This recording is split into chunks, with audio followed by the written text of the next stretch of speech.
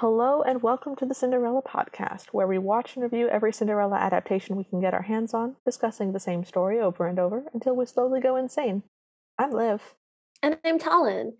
And today we watched Cinderella, made in 1985, which we're going to call the Fairy Tale Theater Cinderella since it was season 4, episode 5 of the Fairy Tale Theater TV show. Mm-hmm. Liv, do you want to tell us a little bit about what that is?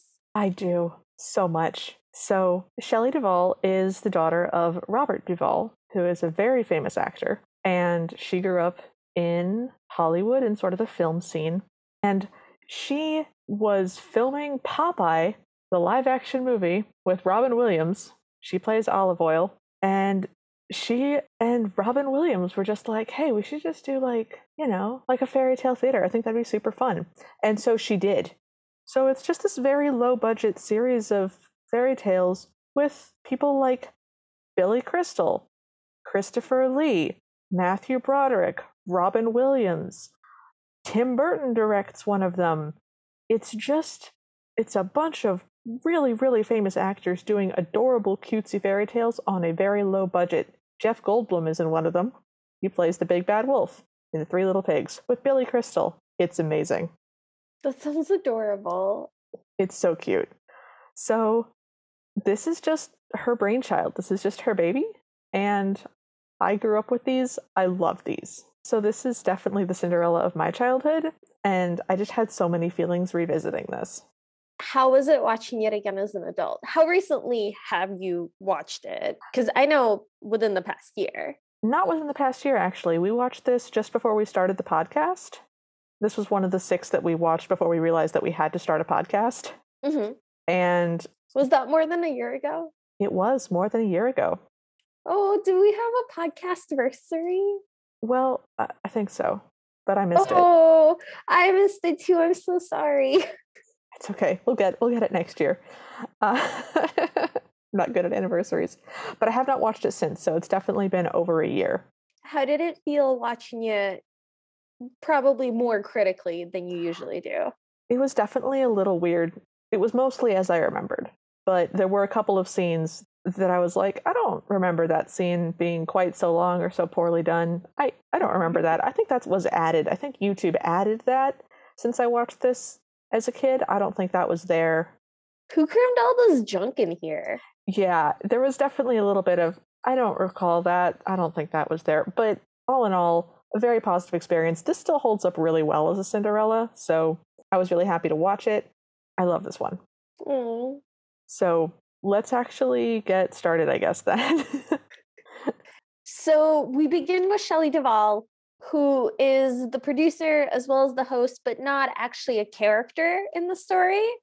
She just goes as like a voice in an empty room. Hello, I'm Shelley Duvall. And then poof, and she appears in the chair, and it's like a library kind of room with a fireplace. And she goes, it's nice to have some help from a fairy godmother. And she says, here's a story about a lucky girl that rose from the ashes and realized that she only needs to be herself to find true happiness and a prince. Yep. And then we get exposition music with some credits. And we're looking at the exterior of a house, and it's a nice house, and it's got a garden with, plants and stuff. And we see that somebody is in the window moving around, and we zoom in slowly, and we see that it is Cinderella. And she's got a little dusting thing in her hand, and she's just dusting. She's really pretty, guys. This is Jennifer Beals. She's the girl from Flashdance. She's the main girl from Flashdance. Oh my god! Yes, that's where I recognized her from. That's so funny. Yeah, she did. Oh, she's so young in this. Yes. Well, she did this right after Flashdance. This is the next thing. Wait, really? Yeah, this is the next thing in her IMDb credits list. It's Flashdance, this. That's wild. She seems so like sweet and like young in this that I automatically pegged her as younger. No, she is 22 in this. Huh. She's really pretty. She's got a very heart-shaped face and long dark ringlets and sort of a cute little up-tipped nose, and she has a very soft voice when she speaks. It's very gentle. She was wearing a bonnet. Oh yeah. Which is a choice. Yeah. She's almost pulling it off, but not quite. Not quite. It's a little maid cap. She's wearing pink, which is not really a super flattering color on her. And this Cinderella is set in sort of the 1830s with like a big dash of whatever we felt like. So I mean, it's got some of the silly 30s hairstyles and some of like the big poofy sleeves and full skirts, but also just whatever we had lying around. it has strong 80s energy Yeah. in the choice of silhouette and like sleeve. Yeah. There's a little bit of like 80s prom in everything. You are not wrong.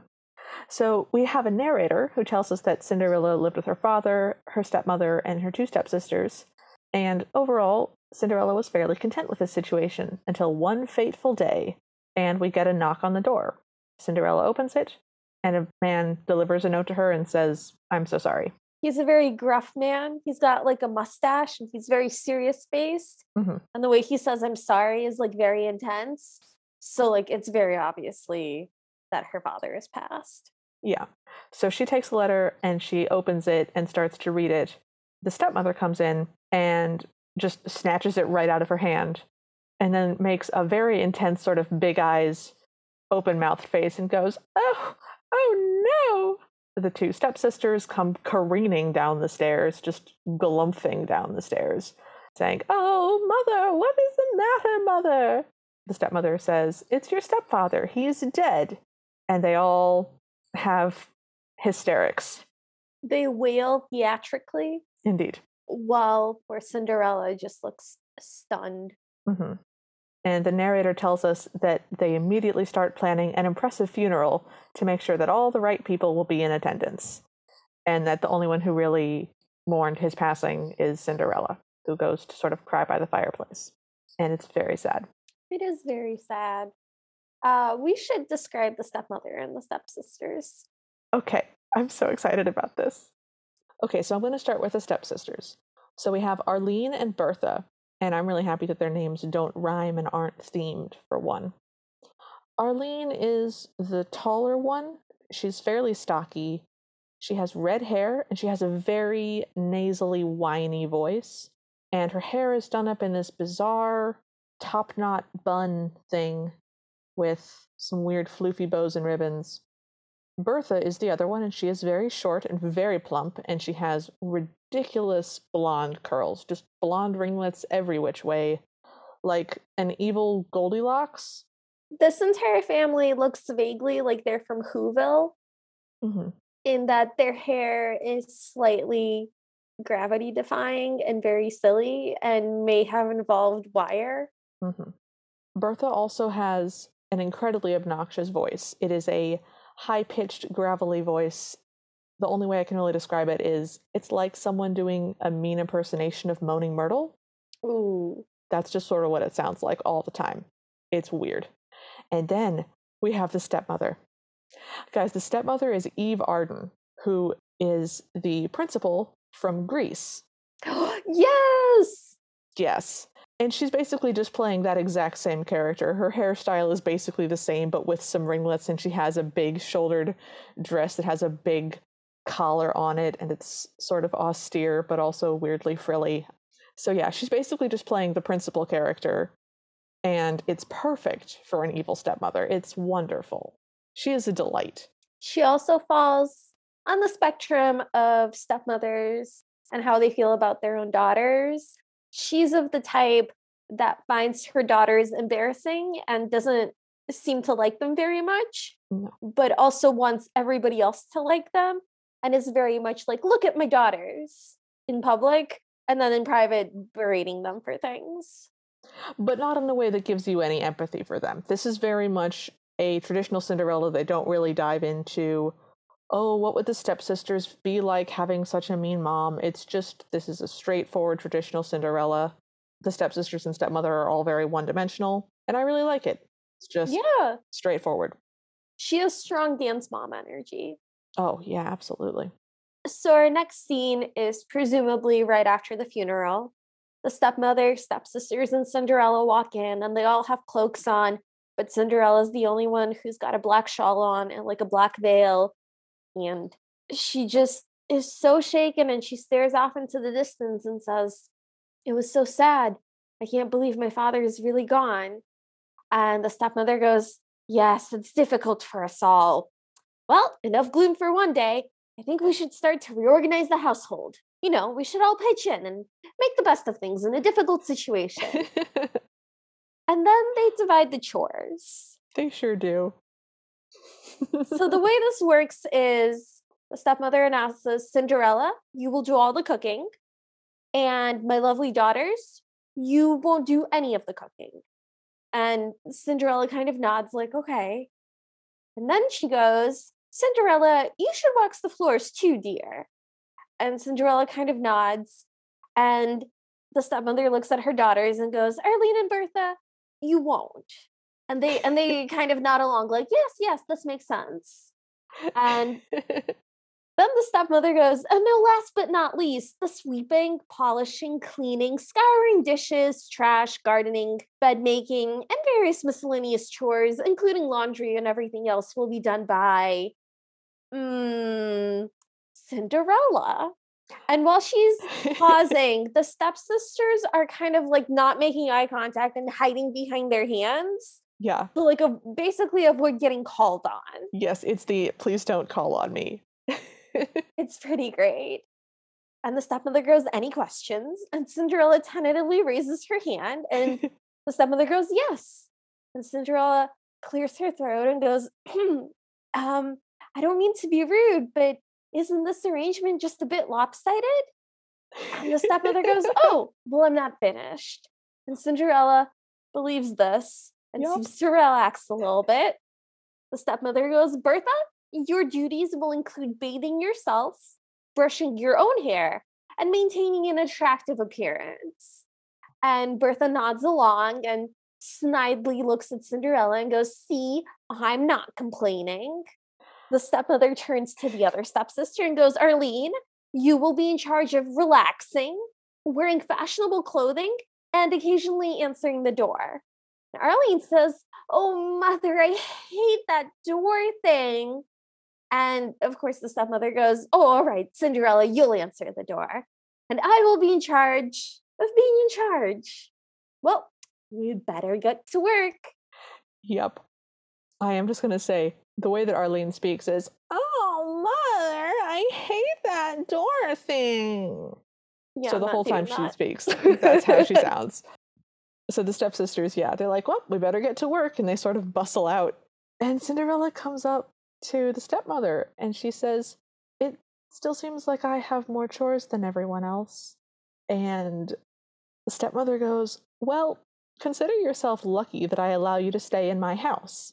And since you are now legally my daughter, you must obey my every command. And now I command you to work. Yep. Oof. Cinderella makes a really sad face, and there's very dramatic music. Oh, yeah. And then we just kind of look at Cinderella sit in the fireplace and just be sad. And then the narrator goes, and work she did.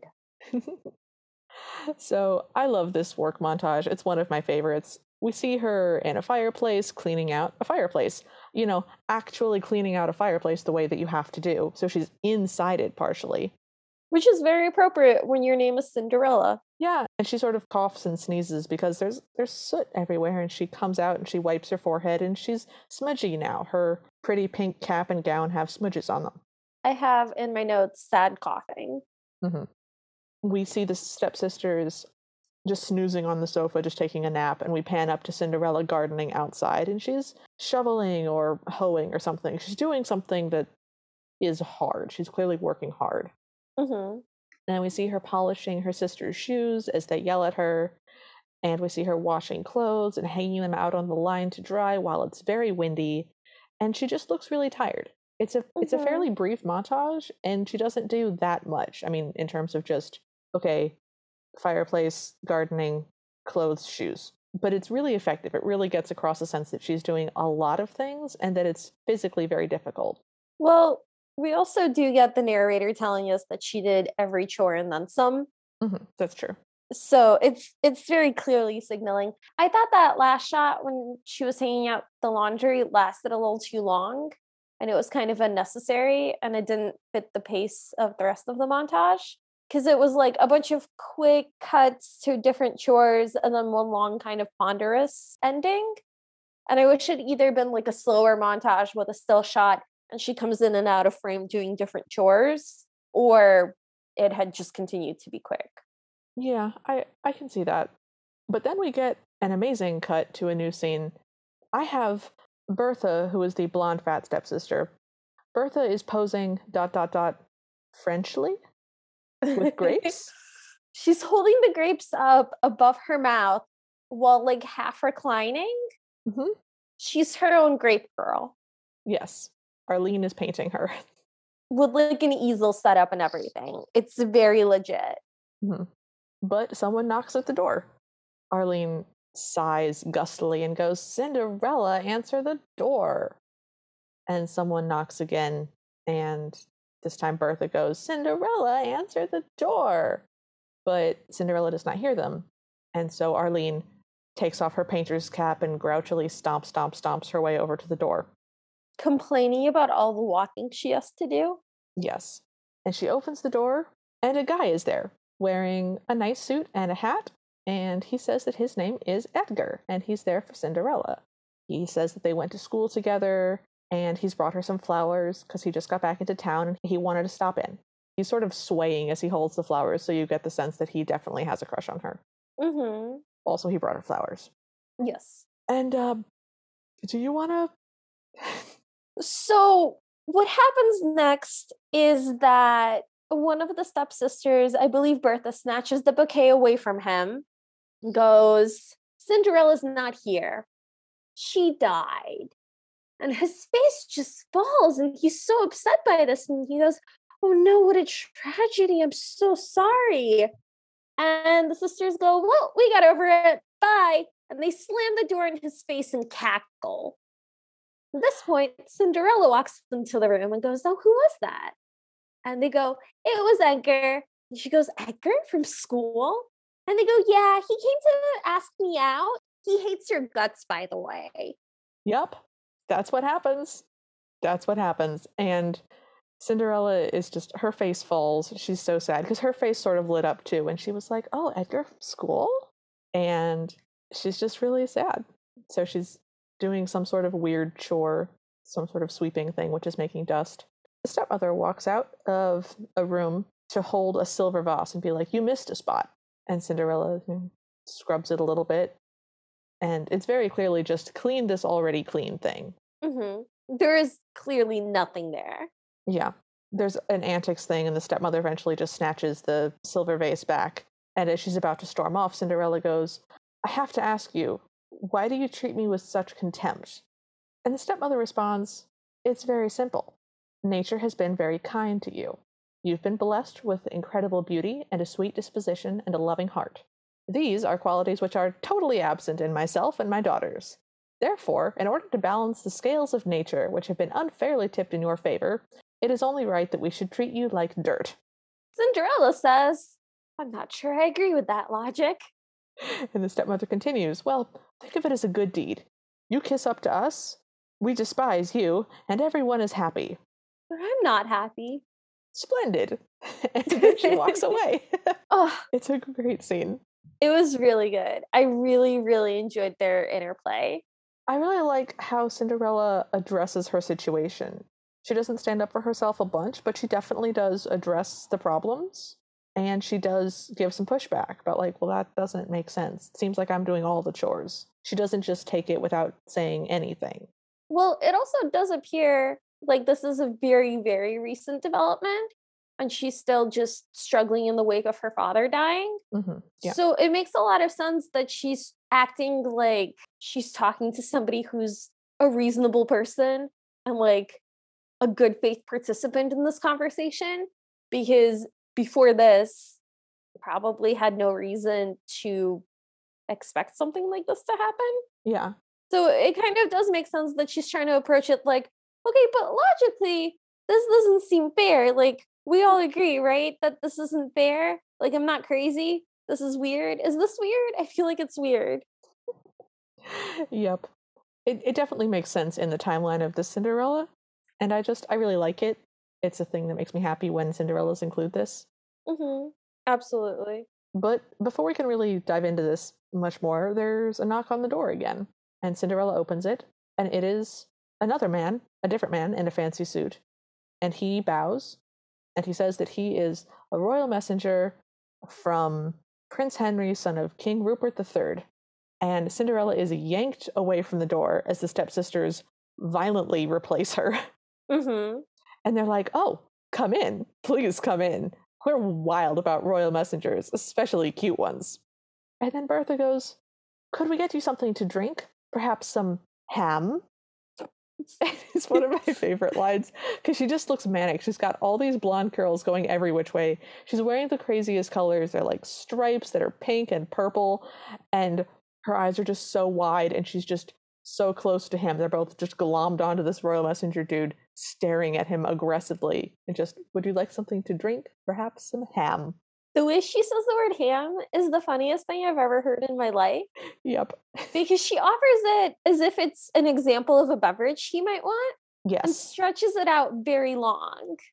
Yes. It's incredible. I could not possibly recreate it for you, but just know that it is very, very good. Yes.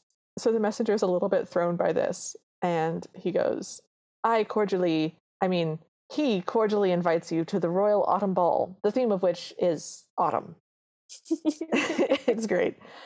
And he tells them that there will be food and unlimited champagne, and they're squealing and very excited. Musicians. Arturo and his band of merry cellists. Yeah, I would see that. Absolutely, that sounds like fun. So he sort of bows to the sisters and he says, okay, well, until then, I must bid you adieu. And as he says adieu, just full on sprints from the house, slamming the door behind him. And the stepsisters jump up and down and race after him and scream, adieu, adieu, adieu, adieu. It's very funny. And then they scream, we're going to a ball, in a very low, aggressive voice, and shriek and cackle and bounce. If they weren't mean to Cinderella, I would actually like them a lot. They seem like a ton of fun. Yeah, I could see that in a sense, but no, I don't like them. Well, because they're mean to Cinderella. Like, I'm not going to be like, well, you know, they are mean to her, but they're also very funny. No, like, they suck. But I can see a version of this where I enjoyed it a lot. Okay. So then we cut to Cinderella measuring and sewing and making gowns for the stepsisters. Arlene is tightening a corset on Bertha, and Bertha's complaining about not being able to breathe. The stepmother says that one night of suffocation won't kill her. And they get Cinderella to measure her right when she's at, peak, wrapped in, corseted into place. Bertha makes a weird noise blowing air out of her mouth, something halfway between a raspberry and just like a sigh. Yeah. It seems very unintentional. It's very silly. It's very silly. It makes a loud noise. Next, we see Cinderella sitting on a sofa sewing. Cinderella sitting sewing on a sofa. And the stepsisters show up. And the stepsisters show up and sit on either side of her. Wow. Okay. And they're like, "Ooh, so Cinderella, what will you be wearing to the ball?" And Cinderella, having multiple brain cells, goes, "Well, I assumed I wasn't going." And they're like, "No, of course you are." And Cinderella's like, "Oh, do you mean I was invited to the royal ball?"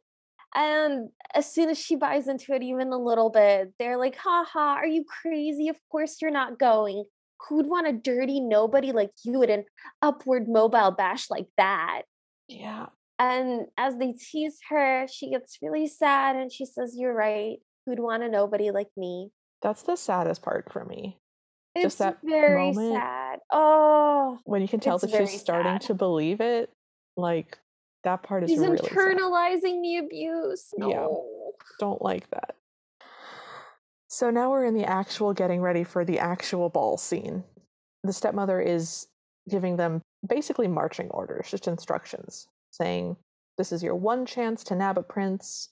And she tells them, don't act too smart. Men are intimidated by intelligent women. And Arlene goes, what do you mean intelligent? And the stepmother sort of looks at her and goes, oh, never mind. Which, okay, That joke is not awesome, but her response to that joke is pretty funny. She's just like, you can see the cogs turning in her head before she decides it's just not worth it. Yeah. That's really funny. Yeah, I like her being like, "Ah, you know what? It's not gonna matter with this one. You're fine. It's not that. Don't have to worry about that with this one." So they're finally getting ready to leave, and the stepmother gives them, as they're walking out the door, she says, "Now, girls, remember, be charming, be, Be kind, be gracious, be charming. and whatever you do, don't be yourselves." And she says this, and they all sail out the door, and Cinderella calls, "Have a good time," after them. And in the middle of the word time, they just slam the door on her. In her face. Oh. And she's literally not even saying, "Can I come with you?" She's just saying, "Have a good time," and the door just cuts her off, and it's oof, it's such a rough scene.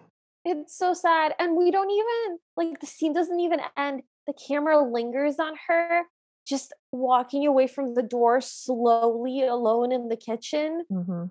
And then we see her in the next room and she says out loud to herself, I think I'll just stay home alone and sit by the fireplace. And as she sits down, sad music starts playing, Mhm. but you can see over her shoulder behind her, a rocking chair begins to rock.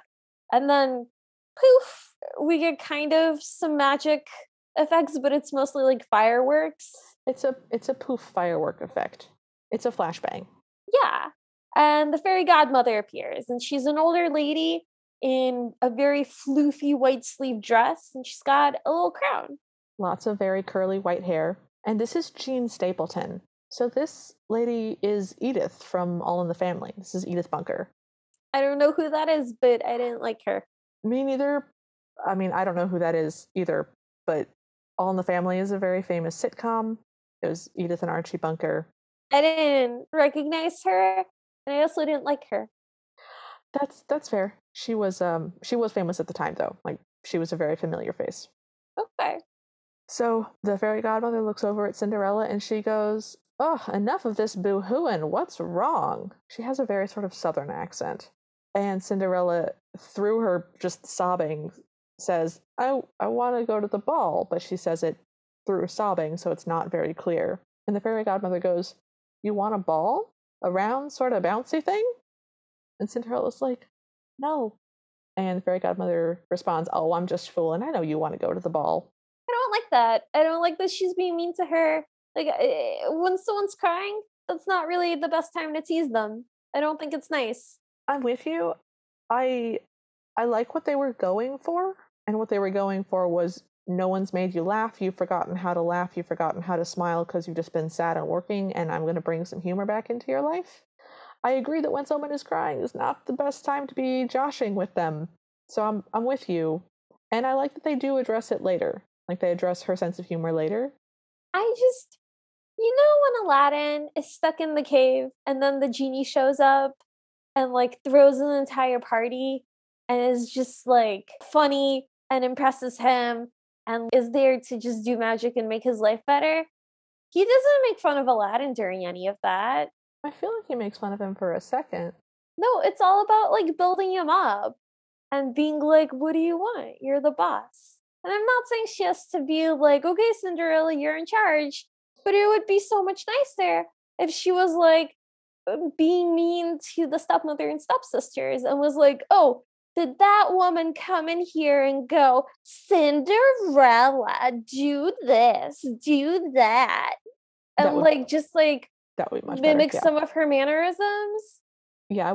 That could be a thing that made Cinderella laugh. I would have liked that much better. I mean, you're correct. This is definitely not my favorite part of the show, Okay. but I am also just very used to this from my childhood, so I am having a hard time being what's that word? Unbiased? It's not quite the right word, but sure, unbiased. Impartial. Impartial, thank you. I'm having a hard time being impartial about this. So, Okay. But I even found the fairy godmother in Brandy a little bit too mean. agreed. Yeah. So my tolerance for a fairy godmother teasing a crying Cinderella is basically like right at zero. Like Yeah. I don't like that at all ever. Agreed. So Yeah, I'm with you. So we get the fairy godmother's explanation that fairy godmothers are very secretive and they have to be very selective about when they show up because solving problems is good for you. And we get this bizarre throwaway line from Cinderella who says, well, I mean, I wish you would have been there when my stepsisters tied me to the banister. And she gets cut off, and the fairy godmother's like, well, do you want to go to the ball or do you want to sit here chewing the fat all night? Then they proceed with the rest of the movie. But that's a weird throwaway line. It hints at a much darker, much funnier version of this movie than the one that was actually made. Yeah, I'm with you. Because it is implying that the fairy godmother only wants to be there for the fun parts and doesn't actually like really care about Cinderella, maybe? It definitely makes her more morally ambiguous. I'll definitely give you that one. It's just kind of a yikes. Yeah. So they go over things to turn into a carriage. They try the stove, but it's too greasy, and they try the carpet, but decide. Well, they don't try. They consider. The fairy godmother is very obviously waiting for Cinderella to like do all of the Cinderella tropes and like hit all the Cinderella lines, and she's trying to like act dumb until Cinderella gets it. Yeah. But the entire time she's like rolling her eyes about it. I didn't like that either. Okay. There was a bunch of like, we should turn something into a coach. What can we turn into a coach? And Cinderella being like, oh, what about the stove? And the fairy godmother being like, no, it's too greasy. Maybe something smaller. And then she starts hinting, like a vegetable. And then Cinderella goes, oh, we have some pumpkins growing in the ground. And the fairy godmother goes like, let's get the pumpkins. It just felt condescending. Yes. I always interpreted that as the fairy godmother just being very vacant and just not really sure what's going on, just sort of unaware. So genuinely like, no, I don't think the stove will work. Huh. Like, oh, okay, a pumpkin, fine.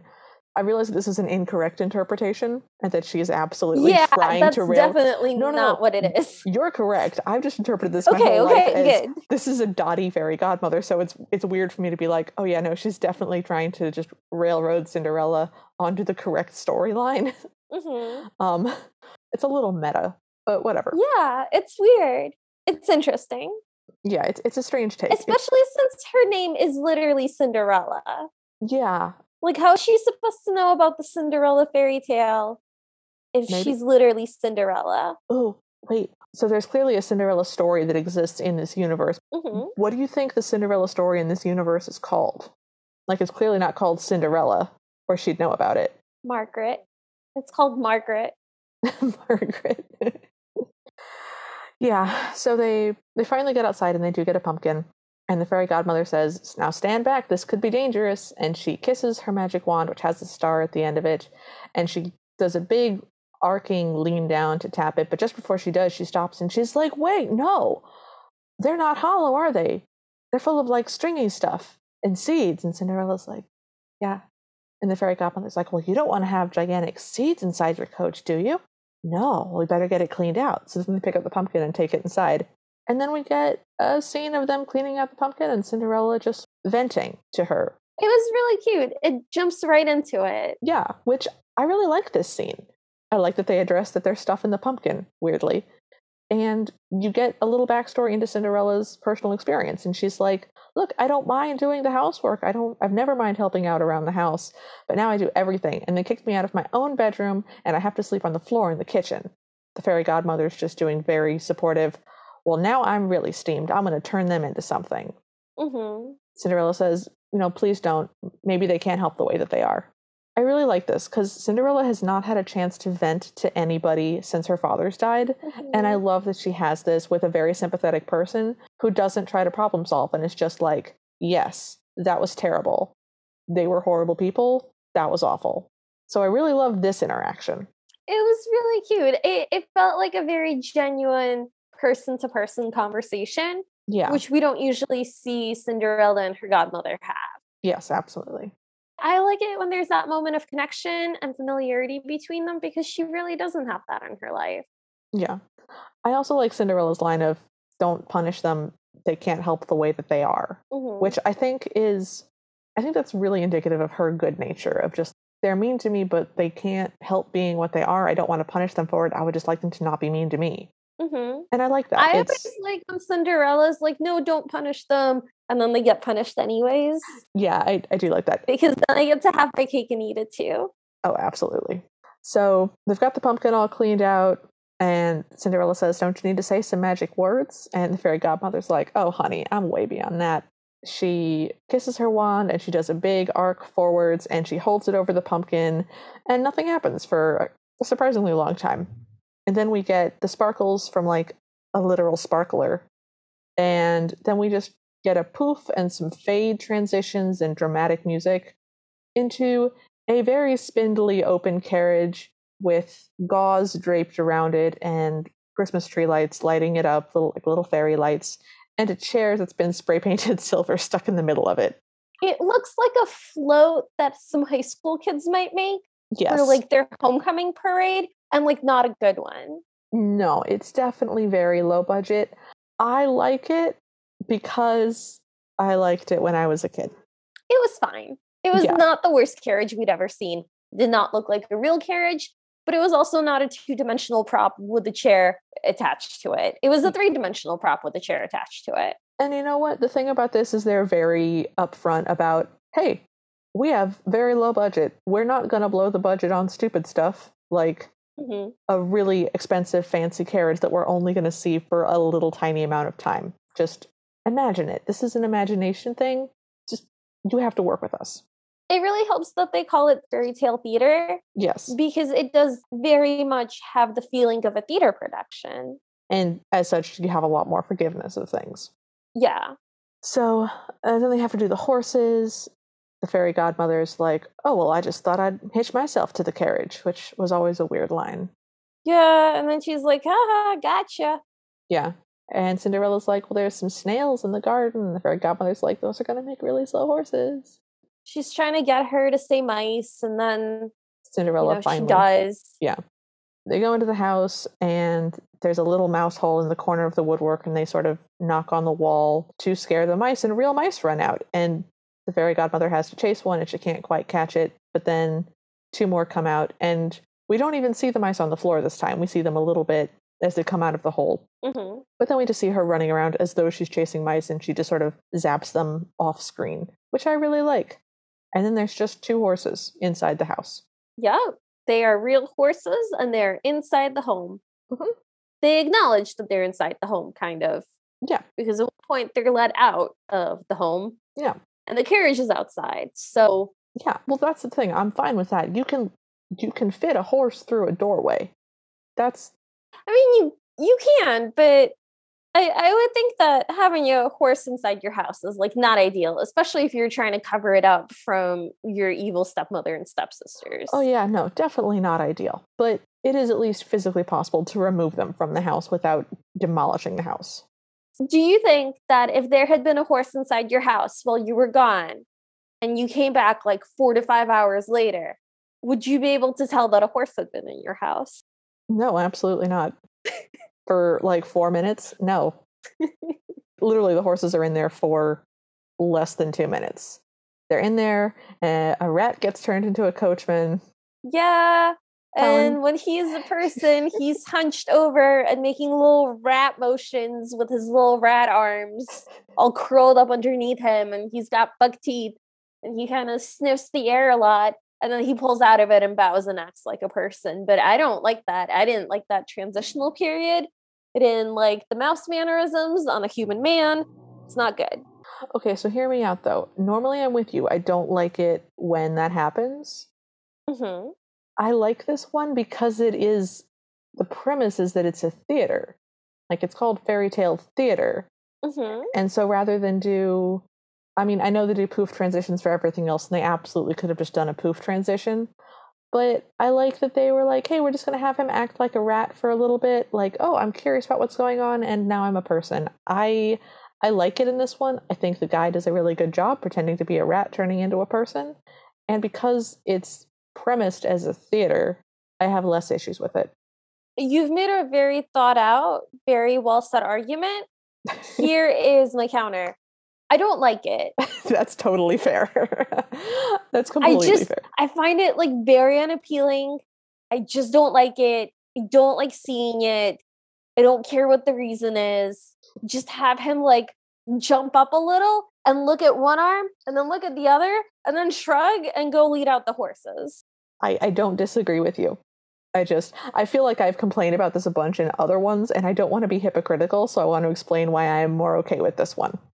I mean, you're allowed to feel the way you feel. I just want it on the record. Yuck. Okay, that's very fair. Okay.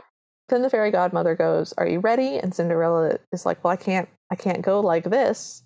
And the fairy godmother goes, "Sure you can. You'll be one of a kind, the only girl dressed in soot," which again, mean. Yeah. And she goes, "Gotcha."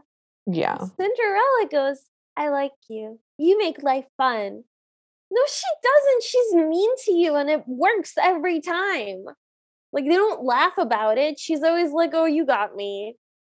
I mean, she is smiling for the first time, so Yeah, because a person is doing nice things for her while being mean.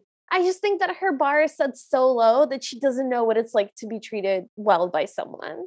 I'm sorry, that's so dark, but I think that this isn't good.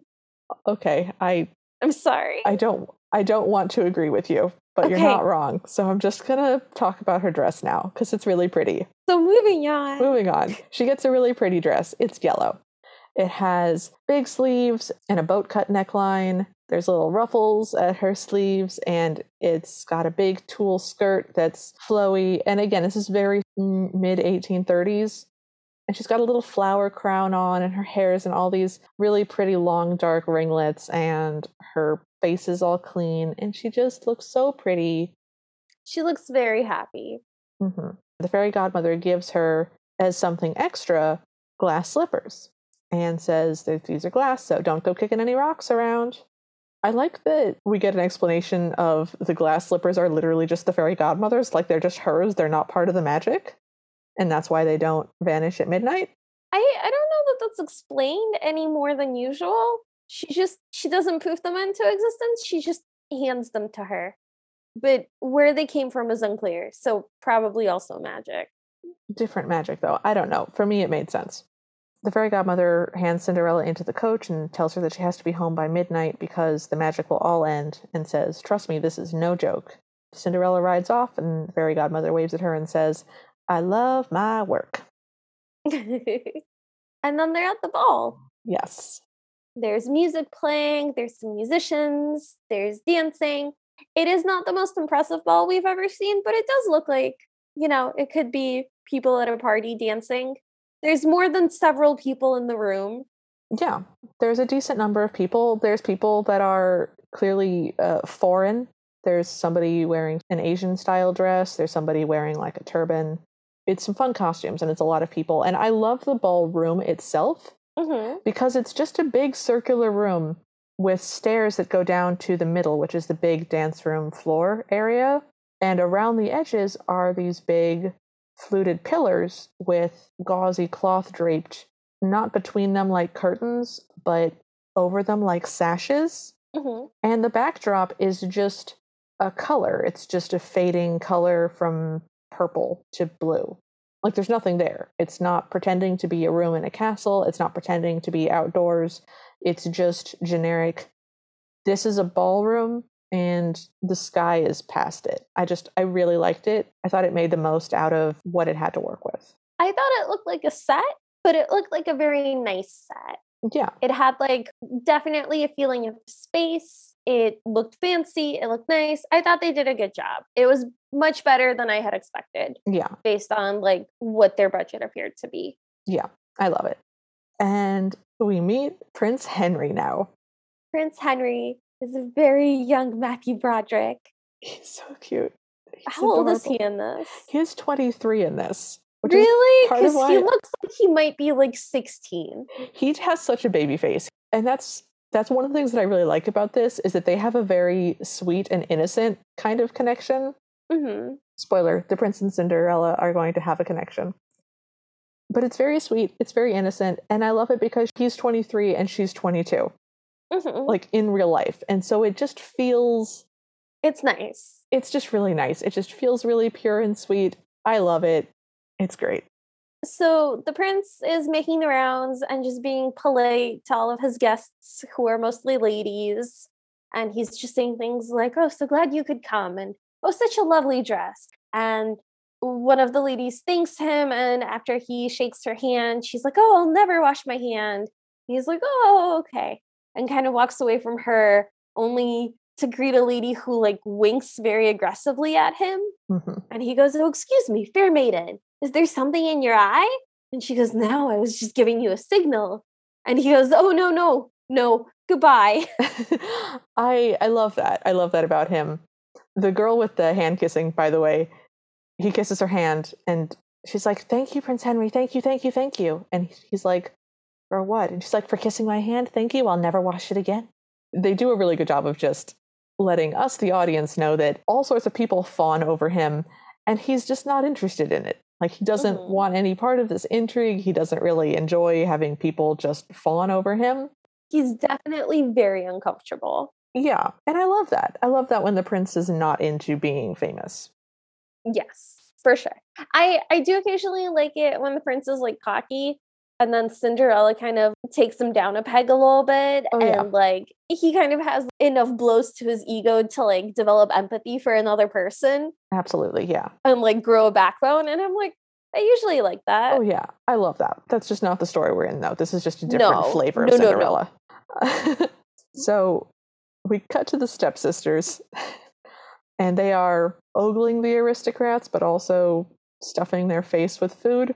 Just doing your running commentary. Yeah. And the stepmother's like, "Oh, what about him?" And they're like, "Ew, he's old and ugly." And she goes, "Who cares? He's an aristocrat."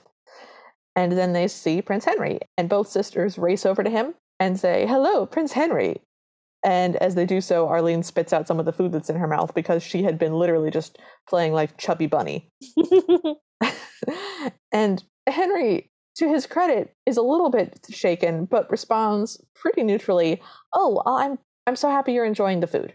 That is not neutral. I think that is so shady. What? No. I think that's, what do you say when somebody races up at you and spits out food at your feet when you're a prince hosting a party? You're like, clearly whatever you want. I mean, clearly whatever you want, but he could have said... If you were polite, he could have just said, "Hello, it's nice to meet you. Excuse me." I don't know. I feel like... if somebody's cheeks are full of food, yes, that's rude, that's tacky, whatever. But if you're the prince, you can't just be like, "Ha ha, you like the food."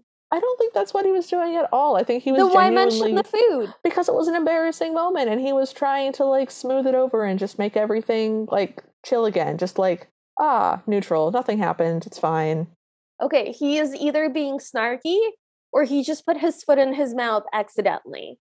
He does not have the capacity to snark. This is the least snarky prince we've ever met. He's so not snarky. I know, but it's Matthew Broderick, so I keep suspecting him of being snarky.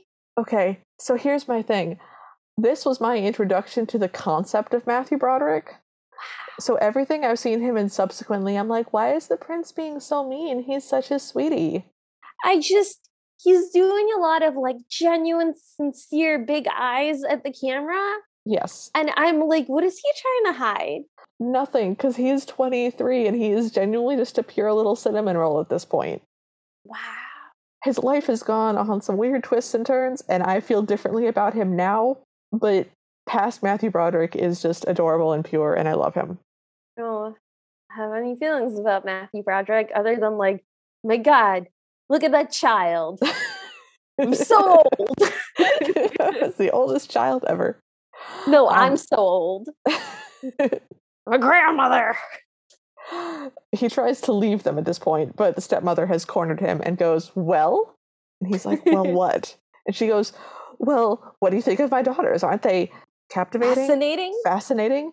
And he's like, "Oh, I think I hear my father the king calling me." You missed something? Oh, right. I missed the dancing. Okay. Okay, so she goes, "Don't you find my daughters fascinating?" And he kind of hems and haws and goes, "Oh, well, considering we've never met, And then they interrupt by saying, "We can dance too, and you can dance with both of us at the same time." And he literally lifts a hand to his ear and goes, "Oh, I think I hear my father, the king, calling. It's Excuse me." It's amazing. It's a wonderful, oh, I'm sorry, I have to go somewhere else now. I have to go wash my cat's hair. But everything stops in that moment because Cinderella has arrived. The whole room has stopped and is looking at her. And the stepmother says, "Who is that woman?" Which is usually a line reserved for the prince. But okay. Yes. So people are sort of gathering around her, and I love that men and women are all gathering around her. She's not just being surrounded by a gaggle of men. Yes, I do like that people are like just intrigued by her. Yeah. But I don't like that they're swarming her a little. I don't like that they're swarming her, but I do like that it is a pretty even mix of men and women, and it seems like she is just a little bit shy and not sure what's happening, but she doesn't seem like... In peril. Yeah, or even overwhelmed. She just seems a little confused. Okay. So Prince Henry sees her and starts making his way to her and stops and asks somebody, who is she? They say, I don't know, but she's obviously a princess. And Henry's like, yeah, obviously. So he walks up to her and the crowd parts for him and he goes, hello. And she goes, hi. And then they just sort of stand there for a second and she's looking out over the ballroom and he's just staring at her like a puppy. And she goes, have you ever seen anything so beautiful in your life? He's like, no. It's really cute. She continues to say like, oh, I'll remember this forever. This is so great. Finally, she looks at him and he is just still staring at her like a puppy. And she asks if he's okay. And he's like, yeah. And then he goes, you wouldn't like to dance. And she goes, I wouldn't? And he goes, I thought not. She goes, no, I mean, I would. He's like, oh. It's an appropriate amount of awkward. It's an amount of awkward that does not make me uncomfortable, but which does humanize the situation. Okay, I'm all for the awkward. I liked when they were being awkward at each other in equal measure. I didn't like the prince's like self-defeatist thing because he did it a couple of times. And I don't like that he's going in with the attitude of like, no, she would never want to dance with me. Oh, I'm sure she has a boyfriend already. Oh, I knew it. Okay. I don't like the vibe he's giving off. He hasn't said anything wrong. He hasn't done anything wrong, but it's too close to like nice guy vibes for me. Okay, I hear what you're saying. On the other hand, I really like the reversal because normally it's Cinderella being like, oh, he would never look at me. He would never talk to me. And it's him being the unsure one. That's cute. Yeah. I do But like that. I would rather he got that out of the way with somebody else and not with her. Okay, agreed. Like with his dad or with like a random guy or just like somebody else. Okay, I'm with you. Yeah. So the prince leads Cinderella to the floor, and they're the only ones on the floor, and we get tinkly, fading, cute music. We get a lot of fade cuts, so just overlays of her putting her hand on his shoulder, and then him putting his hand on her waist, and it fades in and it fades out. They're doing a very simple waltz, but they are doing a waltz, and the music that's playing is a waltz. Okay, but this scene takes so long. The scene does take a lot longer than I remembered. And I think this is usually when I would go to the bathroom or like get another snack or another glass of water, which is why I don't remember the scene being this long at all. There's a lot of like dimmed lighting and the camera moving in circles around them, but the steps that they're doing are very, very basic, just very back and forth. And it kind of like has them dancing and then overlapping, them dancing but slightly closer from the same angle.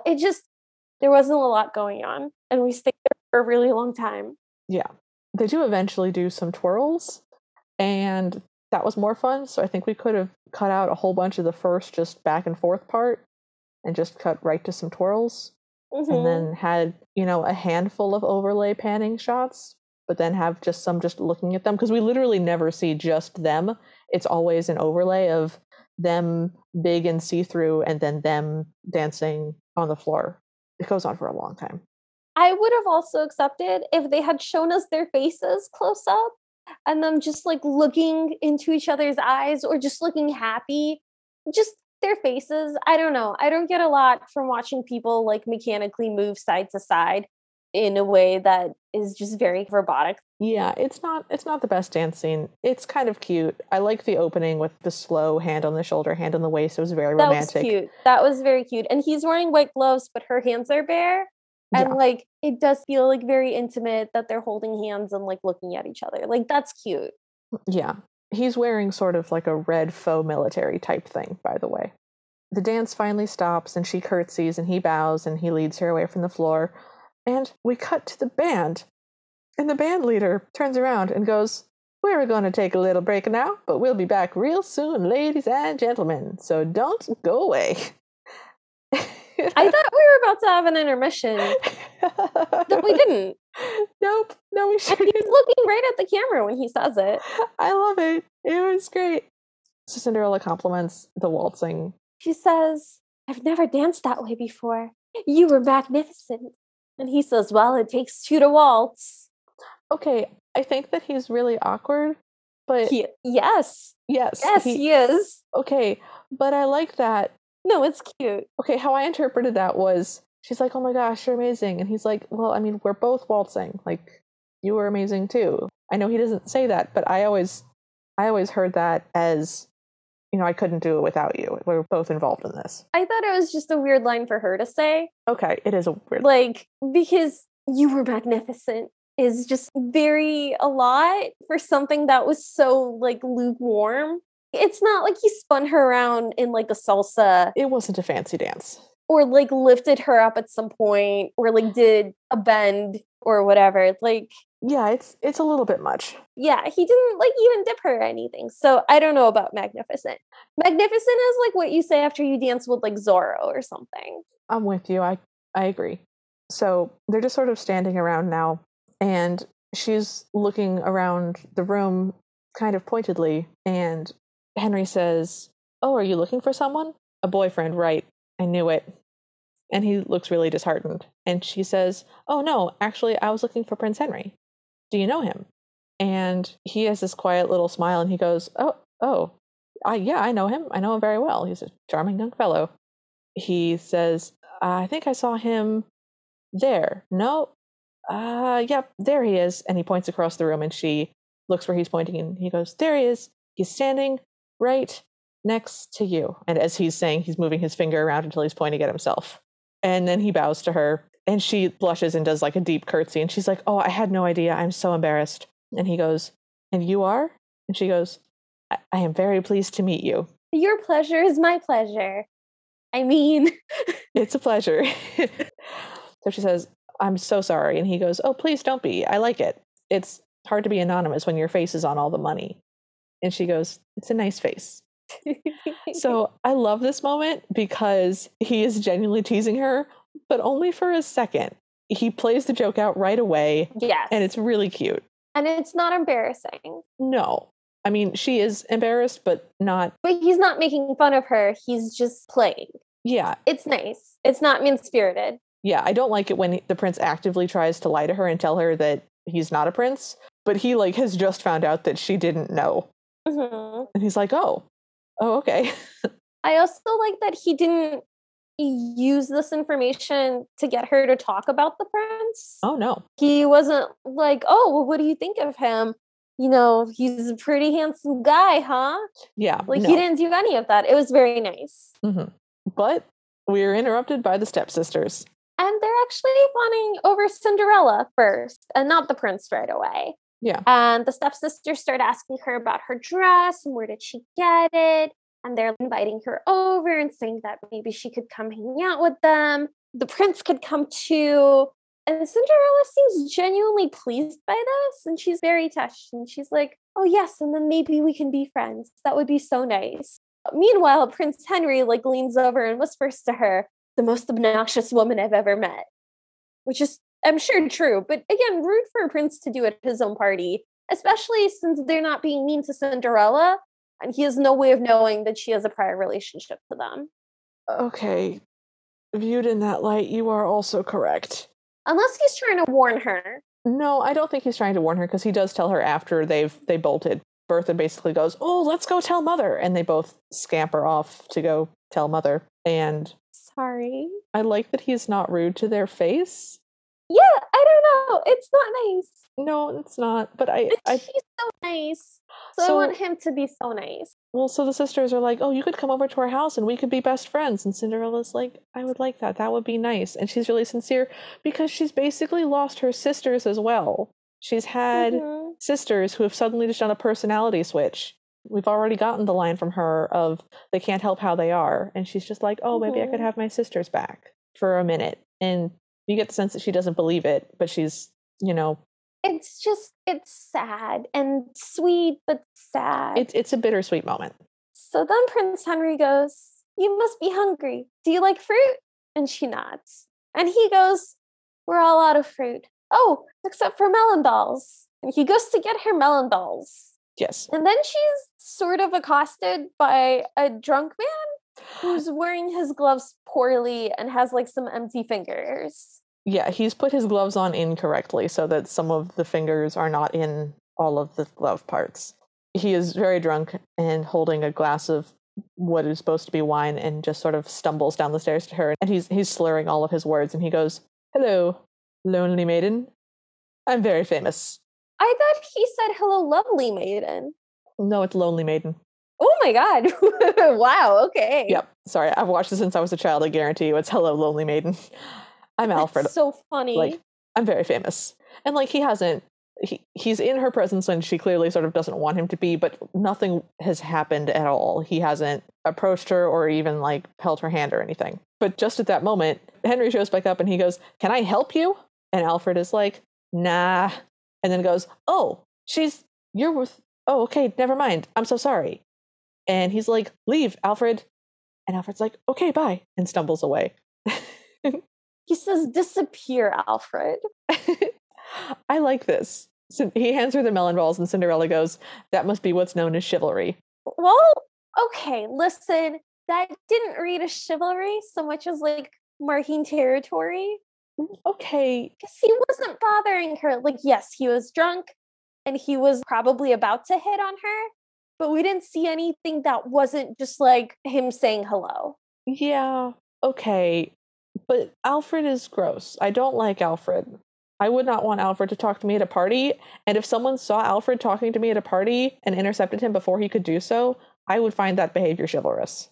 Listen, I am 100% certain that if that had gone on for like 30 more seconds, it would have been warranted. But it didn't. So like... Okay, but also, the prince knows Alfred. He knows these people. Okay. He knows that Alfred hits on everybody and is just the douchey frat boy of this royal court. And he's just We don't know that. We don't know that. You decided that. We don't know that. The movie didn't tell us that. Come on. Seriously? I'm sorry. I just I don't think it was chivalrous. All right. Fine. I'm so sorry. Ruining my childhood. I'm sorry. So the narrator then says that for the next several hours, Cinderella had the most amazing night. We see her getting introduced to different groups of people, and they're all laughing. She speaks and they all laugh, and it is clear that they are all won over by her charm and beauty. It's very nice. It's nice that, not only did she have a good time dancing with the prince, but she just had a good time in general. She made friends. She, chatted. She danced. She had a good time. That's so nice. And I like that we're told that she's there for several hours, because sometimes she gets to be there for 15 minutes, and you're like, that's not enough time. I like that she was there for hours. Yeah, it's really nice. It made me really happy. I just like knowing, too, because I think it gives it a lot of context. It does. So Henry and her are standing to the side of the ball again. Henry says, well, I would say that you're the hit of the ball. And she says, well, you're the most charming prince that I've ever met. Prince Henry goes, maybe I could see you again sometime. And she clearly remembers that she has a time constraint now. And she says, please, could you tell me the time? And he goes, what does it matter? And she goes, no, seriously, please tell me what time it is. He reaches into his pocket to pull out a pocket watch and says, it's 11:45, and the camera is on him. And he bends and puts his watch back in his pocket. And by the time he looks up, she has made it all the way across the room and is just whoosh, zoof, gone. And then instead of following her, he just yells, wait, please, and looks after her dramatically while not moving his feet at all. And we zoom in on his face. I think he's pretty surprised that someone just sprinted away from him. And I think that he would be stunned into a moment of inaction. And we do then immediately cut to Cinderella slamming back into... Who has made it home. And she slams back into her house just as the clock strikes 12 and all of her clothes poof back into rags. And the fairy godmother is sitting in her chair and she says, cutting it a little close. And then she asks Cinderella to tell her about the ball. She's like, clear you had a good time. Tell me all about it. And so Cinderella gets to gush about like, oh, had the best time, and I met the prince, and we danced, and he fed me melon balls, and I talked to everybody, and I had such a good time.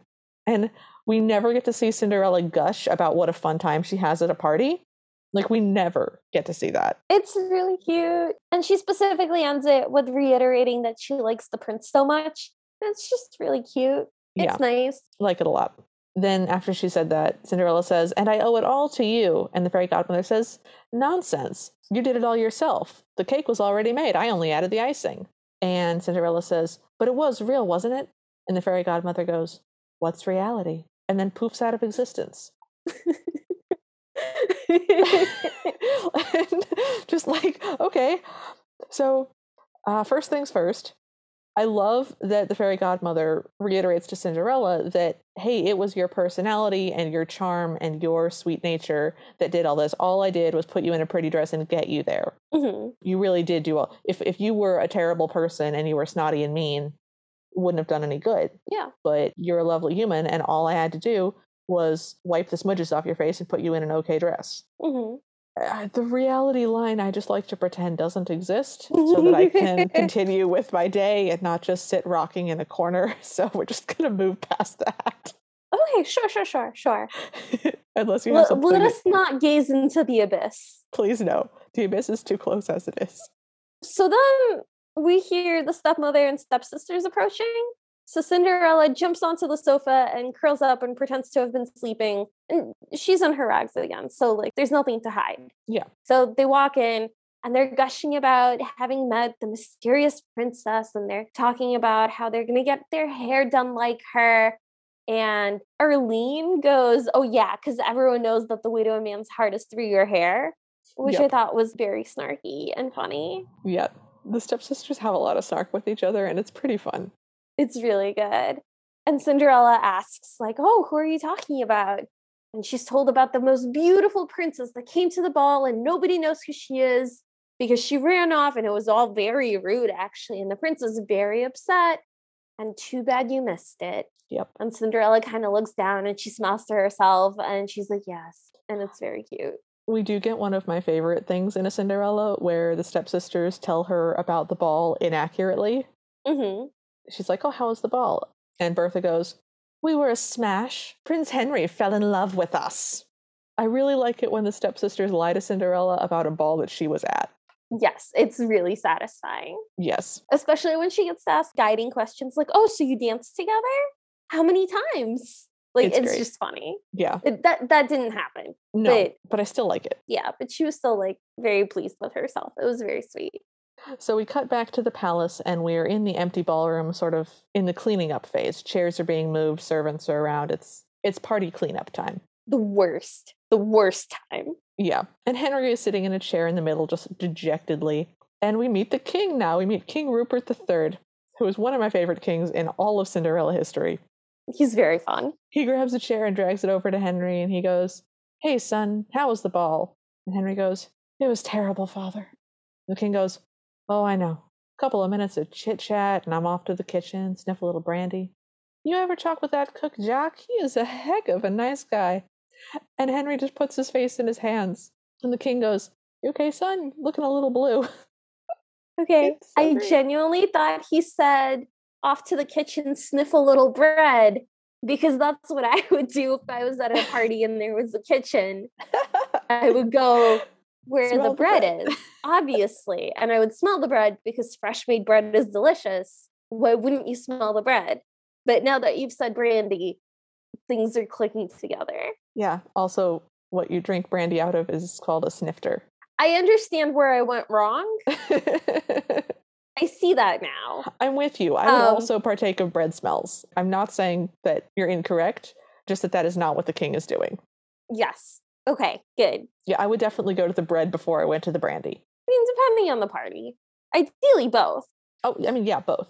Just the order. Anyways, so the prince says, I'm in love, father. And the king goes, I see. Henry talks about her, and the king goes, let me tell you something about women, son. They're different from men. It's one of my favorite lines. It's so great. He doesn't follow this up with anything, by the way. That was the extent of his wealth of knowledge. To be fair, he's not wrong. Okay. So the king goes, a little hard to get play. Who is this mysterious woman? And Prince Henry goes, I don't know who she is. I don't even know where she's from. All I know is that I want to see her again. And the king kind of thinks about it and goes, well, we know she likes to come to fancy parties. Throw another one. We'll leak it to the press. We'll invite everyone. We'll leak it to the town crier, is what he says. We'll leak it to the town crier. That's so funny. And Matthew Broderick lights up and he's like, that's a terrific idea. We'll have another ball tomorrow. Leave the decorations up. Prepare the melon balls. And the king goes, okay, well, I'm a little pooped. Maybe wait till next week. But leave those decorations up. Save a little money. Yep. And then we're at the ball again. And it's next week. It's next week. Okay. One, leak it to the town crier is one of my favorite lines in the history of film. That's very funny. It's great. I also am really happy that there is another ball and it's him trying to find her. That was a cute idea. Yeah. And I love that it's next week and not tomorrow. Yeah. Although, I don't know, did they announce it right away or did they wait until the day before to announce it in true tradition? Oh, that's a good question. I don't know. Okay. Yeah, so we see this next week ball. It's big pillars and it's draped in gauzy fabrics and fancy people are there dancing. And then we cut to Cinderella alone in the kitchen. And she is looking up to the sky calling, please, please, where are you when I really need you? I just have to see him one more time. She sits and puts her head down on the table dejectedly because nothing is answering her. And then the fairy godmother goes, oh, where is your faith? And Cinderella says, oh, there you are. There's another ball. And the fairy godmother looks really sad and goes, listen, I can't. Last week I lost my magical powers. Maybe something I ate? I don't know. And then she goes, gotcha. And they do the whole pumpkins and rodents thing. But I just she's so upset. Why would you do that? Why would you do that? Yeah, I don't like that joke. This is clearly a big deal to her. I'm like, she has a rough life. Just let her have it. Just be there for her. No one's there for her. Yeah, okay. So we cut back to the palace and Henry is not in the ball. He is pacing around the door and sort of dancing with himself and just genuinely being anxious, and it's kind of adorable. The king comes out and he goes, son, she's not going to show. Come back in. And Henry's like, no, I'm just going to wait a few more minutes. And the king goes, I'll be in the kitchen, which I love so much. Now we're back at the manor, and Cinderella had already gathered the pumpkin and the mice and stuff. Okay, so the pumpkin's already hollowed out and ready to go, and the mice and the rat are in cages next to the pumpkin, and she brings the fairy godmother over to them and kind of gestures to him, and she's like, I got everything ready. And the fairy godmother is a little taken aback and kind of makes fun of her for it a little bit. Oh, you don't want to waste any time. No. But I love that. I love that she's okay, I can't do anything about making the magic, but what can I do? How can I help? What can I get done? I can do the prep work. Like her. This is prep work. I like it. It shows preparedness. I like it. She thought about it. She's shown initiative. I really like her. I love her as a Cinderella. I think she's wonderful. So the fairy godmother goes, well, we'll try the old 3-in-1 trick. And Cinderella goes, will that work? And the fairy godmother goes, if they don't explode. Yep. Which as a kid I thought was hilarious. And as an adult I still find it hilarious, but for no reason whatsoever. No, it was cute. Okay, good. Thank you for not killing that part of my childhood. I'm sorry. It's okay. I guess I forgive you. Cinderella has a different dress this time. It's a white dress. It is floofier than the other one. It's very much in the same style, but it's a little bit fancier. She has long white gloves and sort of a silvery tulle overskirt, and her hair is up in white flowers again. And it's so pretty. You guys, it's gorgeous. But then the fairy godmother looks a little bit concerned and bends over and raises the hem of her dress a little bit and goes, where are your glass slippers? Because Cinderella is just in her stocking feet. And Cinderella goes, oh, fairy godmother, I don't know how to tell you this, but I was wearing them the other day and I was just kicking down the cobblestones and I broke one. And the fairy godmother's like, you what? And she's like, gotcha, and pulls out the shoe from behind her. And I like that. I thought that was really cute. I don't think it worked, but I like what they were going for, and I find the Cinderella very charming. Mm-hmm. So, okay. So she gets in the carriage, and the fairy godmother reminds her about midnight, and Cinderella's like, yes, yes, yes, I know, thank you. I would like to go now. And the fairy godmother goes, all right, goodbye. Have a good time. Don't do anything I wouldn't do. And if you do, just don't. Crazy kid. So we're back in front of the castle, and Prince Henry's still there, pacing back and forth. He seems to notice something on the carpet that he's standing on and kind of like picks some lint off of it. And then Cinderella pulls up in her carriage. And he's so excited to see her. He runs right up to her, and she runs right up to him. And he's like, I knew it. I just knew you'd come. And Cinderella says, oh, I was afraid you wouldn't want to see me again after the way I ran off. Prince Henry says, are you kidding? You're the reason I'm having this ball. And she says, really? And he says, let's go. And they walk into the ballroom hand in hand, and it's very sweet. It's so sweet. And they start dancing, and they've got their cheeks pressed to like cheek to cheek. Yeah. It's very sweet. And the king goes, what a beautiful lady. And comes right up to them and goes, excuse me, aren't you going to introduce me? And Prince Henry goes, we're dancing, father. And it's just prime, like, cranky teenager. Oh, it's incredible. The teenage it's energy. So good. The teenage energy is so good. The king goes, son, come on, I'm the king. Introduce me. And they've kind of rotated a little bit on the dance floor. And so Cinderella's facing the king now. And she goes, hello, I've heard so much about you. And then they keep turning. And now Matthew Broderick is forward towards the king. And he goes, can you wait until later, please? It's so funny. It's so great. And the king backs off. He's like, no need to get huffy.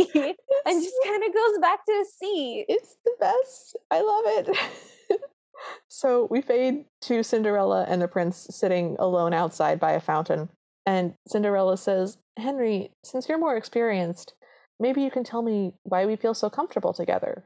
And Henry goes, oh, that's easy. I have no idea. All I know is I couldn't stop thinking about you all week. And Cinderella goes, you too? I felt empty, like there was a part of me missing. Henry goes, me too. And Cinderella goes, but I don't feel that way now. And she goes, do you suppose that's what love is? And Henry goes, it's a possibility. I just wish I knew more about this sort of thing. It's just so cute and so pure. It's just like small children talking about adult things, and it's hilarious and cute. It's very sweet. And I do like that they appear to be on the same level. Yes. Like, I genuinely believe that they're both figuring this out together. Absolutely. And I love that because it puts them on very even footing. Yes. And I like that she's comfortable with him and she's initiating a lot of this. Yeah. And she's expressing curiosity about it. And she's the one that goes, well, do you know anything about kissing? And he says, yes, I'm almost certain it has something to do with lips. And she goes, like mine? And he goes, yes, they get very close together, almost touching. And through this whole thing, they've been leaning closer and closer together very, very slowly. And then they kiss. And it's such a romantic kiss. It's so sweet. Mm-hmm. It's very cute because they're actually sitting like pretty far apart from each other. And they just lean towards each other and make like an upside down V. It's just very cute. Yeah, but they're not like comedically far apart. It's not cartoonish. It's just they're sitting side by side with a little distance between them. It's super sweet. It's just very much a first kiss. Yes, this is a lovely first kiss. And so then the kiss ends and Henry goes, one more time? Because they're still very close together. And Cinderella goes, so soon? And Henry goes, live dangerously. And then they kiss again, and they're just having a very sweet, prolonged kiss, and the camera pans away, and then we see their reflection in the pond thing that they're sitting by with the moon in it, and it's just super cute. It's a very cute scene. Mm-hmm. This is like peak romance for me. Oh. So I love this scene. But then the clock starts to strike, and she says, sort of just against his face, like not really breaking the kiss, she goes, is it 11 o'clock? Already? Except it sounds like, is there 11 o'clock already? It's so funny. And he goes, I think it's 12. And she's like, oh no, and gets up and runs away. And he looks very confused in a different direction from the one that she's running, and then looks back at her and goes, not again, and gets up to chase after her. Yeah. I love how much he is chasing after her, because he's definitely running. A lot of prints just sort of toddle after her. He is booking it. Like, he is full on running. He is not catching her. No, but Nope. he's definitely putting in effort. And it's nice to see after the first time where he was just frozen in place. Yeah. But this time he's like, no, I'm ready for this. I've got my running shoes on. Yes. We get dramatic scenes of her running, and she loses a shoe, and she looks back at it, but she can't stop for it. And then before she can get into her carriage, right in front of the palace, it turns back into a pumpkin, and she turns back into her rags. She just picks herself up and runs away. Mm-hmm. And the prince comes out, and a doorman who was not there a second ago also walks out, and Henry turns to him and goes, "Where did she go?" And the servant's like, "Who?" And the prince goes, "Beautiful princess who just ran by." And there's just this comedic back and forth where the guy didn't see him because it turns out that he had left his post at the door to go pee in the bushes. Oh, was that what happened? I'm pretty sure that's what happened. Oh, because, okay, what happens on the screen is that they go back and forth like this, and he's like, I didn't notice her, I don't know. And finally he admits, I wasn't here, sire, your highness, sir, your prince, sir. And then he looks very uncomfortable and whispers something into Prince Henry's ear. And Prince Henry just goes, oh. Look, he's either peeing in the bushes, Uh-huh. had too much wine and had to throw up in the bushes, Uh-huh. or is having an indiscretion with somebody in the bushes. And I prefer to think that he had to take a wee. Okay, I just don't understand why they wouldn't just say that. It's so needlessly mysterious. And I have a dirty mind, I guess. I don't know. I think that your highness, your princeness, sir, your princeness, highness, that's a funny part to just go back and Yeah, I do like that. Yeah. Anyway, at that point, Prince Henry notices the shoe and goes, hello, and picks it up. And the guard defensively goes, that's not mine. And Prince Henry goes, I know, it's hers. It's really funny. And then we cut to Cinderella running into the house completely out of breath. Yeah. And she yells, fairy godmother, where are you? It's not fair. It's all just a cruel joke. I don't like your sense of humor anymore. Me too. Yeah.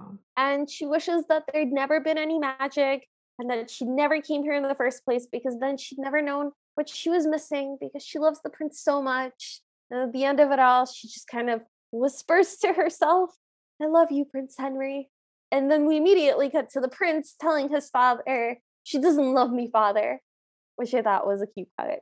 It's a nice transition. I like it. And that scene with Cinderella is really compelling. It really hits. It's a very sad scene. Mm-hmm. But yeah, the transition to, I love you, she doesn't love me, father, is pretty funny. And the king is trying to console his very dramatic teenage son and says, nonsense. I was watching you all evening. Although I admit she is a strange one, always scampering off like that. And Henry goes, I don't even know her name. And the king is like, come on, man, you don't know her name? What have you been calling her? Hey, you? Which, I love the king so much. And the prince goes, well, one thing's for certain. She has incredibly tiny feet. And the king goes, I have an idea. You make an announcement. You say, whatsoever it slippereth, whomsoevereth this, just say that you'll marry the girl who fits this glass slipper. And Henry's like, oh, yes, that's a terrific idea. The king goes, yeah, of course. That's why I'm the king. It's just so cute.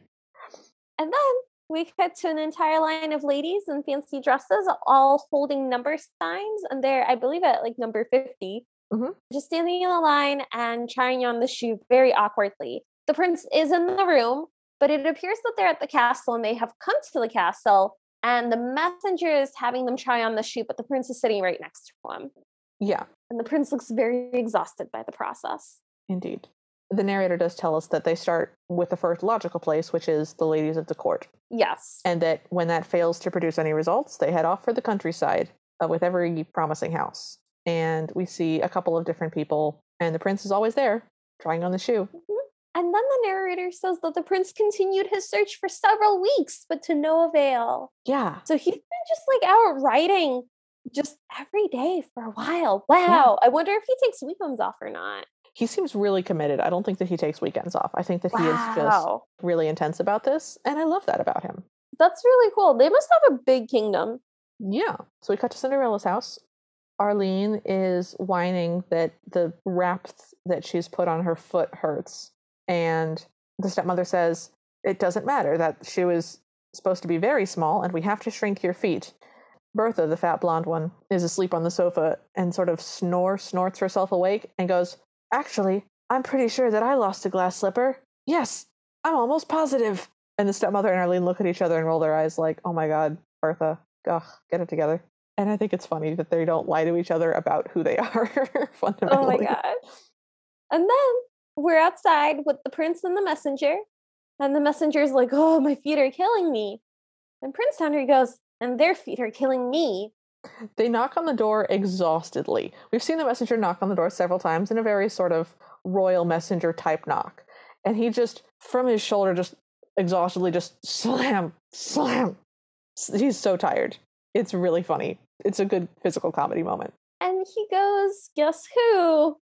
And the stepsisters open the door and they're like, oh, Prince Henry, what a surprise. And Prince Henry goes, yeah, I'll bet. Yeah. And they go on in. And the messenger's like, do I have to? Trust me, it won't fit. And the prince is like, just do it. Yep. So messenger puts the glass shoe on Bertha's foot and it doesn't fit. Nope. He goes next. And Arlene takes the wrapping off her foot and it doesn't work. And the stepmother's like, push a little harder, Arlene. And still doesn't work. So the messenger's like, oh man, tough luck. And Bertha says, let me try again. My feet were swollen. And from the back, Cinderella, who's been in the room this whole time, but just completely in the background, goes, maybe it'll fit me. And the stepmother and stepsisters begin to laugh. And the prince is like, what's so funny? And the stepmother says, well, that's just Cinderella. She's nothing but a nothing. And Prince Henry goes, ma'am, it takes one to know one. It's an amazing line. It's very cute. And the stepsisters start berating Cinderella for making all this trouble. But she sits down in the chair and Prince Henry gets on one knee and he takes her foot in his hand and he puts the glass shoe on and it fits. And he says, it's a perfect fit. I found my princess. And she looks at him and she says, thank you. I've been looking for it everywhere. And she pulls the second shoe out from behind her. Mm-hmm. At which point Bertha accuses her of cheating. Yes. And Arlene says, oh, I knew it was her all along. And they stand up and Henry kisses Cinderella in all her rags and soot, because the reason that she was in this room was that she was cleaning the fireplace. Yeah. And the reason that she was hidden is that there are chairs and sofas in front of the fireplace. So she was essentially hidden behind a chair, not secretly hiding, just I was in this room working and now everyone is in this room too. Just no one was thinking about her. Yeah. But I love that he kisses her in all of her sooty rags and he is so happy to see her and so happy that he found her. And he's only looking at her face. He does not care. Yeah. It's wonderful.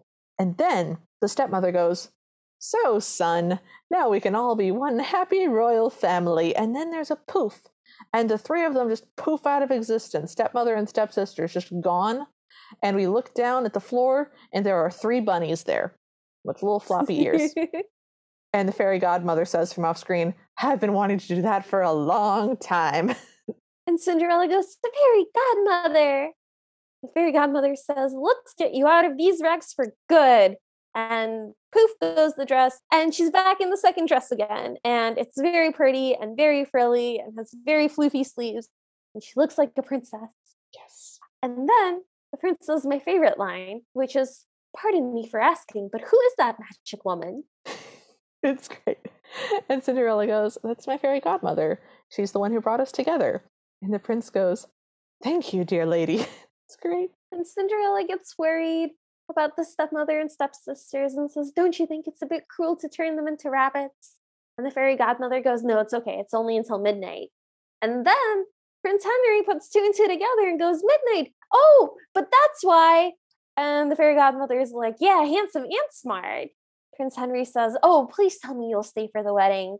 And the fairy godmother says, who do you think is going to give away the bride? And Cinderella and Prince Henry start kissing again. The fairy godmother takes a couple of steps forward and looks right at the camera and goes, and they lived happily ever after. And then she goes poof and disappears. And we get the narrator saying, and who would know better than a fairy godmother? Which is said like it's a joke or the answer to a riddle, or some kind of revelation. But like, no, we know that already. It was a weird double ending. I'm not normally a big fan of people looking down camera, but if anyone's going to do it, I think the fairy godmother is the only one who's allowed to. It was just weird that she addressed us, and then also there was a narrator. It was just a weird choice. I did like their use of the narrator because he did give us a lot of the information about, okay, weeks have passed now. Okay, Cinderella was at the ball for hours. We have seen much worse narrators. Oh. I have nothing bad to say about this narrator. I think this is the best narrator that we've ever had. Yes, this was completely fine. Yes. Nothing bad happened. Nothing bad happened. I liked him as a narrator. And he didn't end up being a giant frog. Oh, God, I forgot about that. There you go. A little throwback for you. No. Oh, God, I forgot. Okay, but that is where the movie ends. So we're done with the fairy tale theater Cinderella now. So, Talon, what are your highs and lows for this? So my high is the relationship of the prince and the king and just kind of their back and forth. I found those lines to be the funniest, and I really like their dynamic of the king being a little pushy and a little absent-minded and kind of like, oh, I hate all those parties. I just go hang out in the kitchen with Jacques the chef.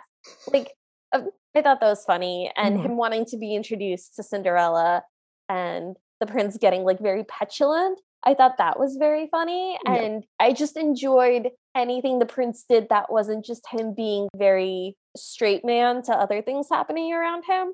So when he got to be the funny one, I really enjoyed it. Agreed, yeah. My low is the way that the fairy godmother jokes with Cinderella. Every time she joked with Cinderella, I was like, I don't know, man. Like, this is not a good time. She's clearly upset. Just like, this doesn't have to be a joke. That's fair. How about you? Okay, so my high is the scene about, do you know what kissing is? Yes, I'm almost certain it involves the lips. That's my favorite scene. I think it is so romantic. I think it's so cute, and it's such an innocent, pure, sweet love, and it's so sweet, and they're both just little babies, and it's adorable. It's cute. It's my favorite scene. My low? This is going to be weird. My low is Edgar's lived experience. Because his school sweetheart, who he came to say hello to, he thinks she's dead. Yeah, poor Edgar. Why was Edgar in there? That's like the inclusion of Edgar, I think, is my least favorite, because the Cinderella story works better when you see her as not having been romantically involved with anybody before, or even having romantic interest in anyone before. You know, she's friends with the villagers and stuff, but she's pretty isolated. If they'd managed to make him like a jerk in that scene, that would have been okay, I guess. Or if he was genuinely just a friend and hadn't brought flowers. Or it could have been like one of her father's friends or something. Yeah.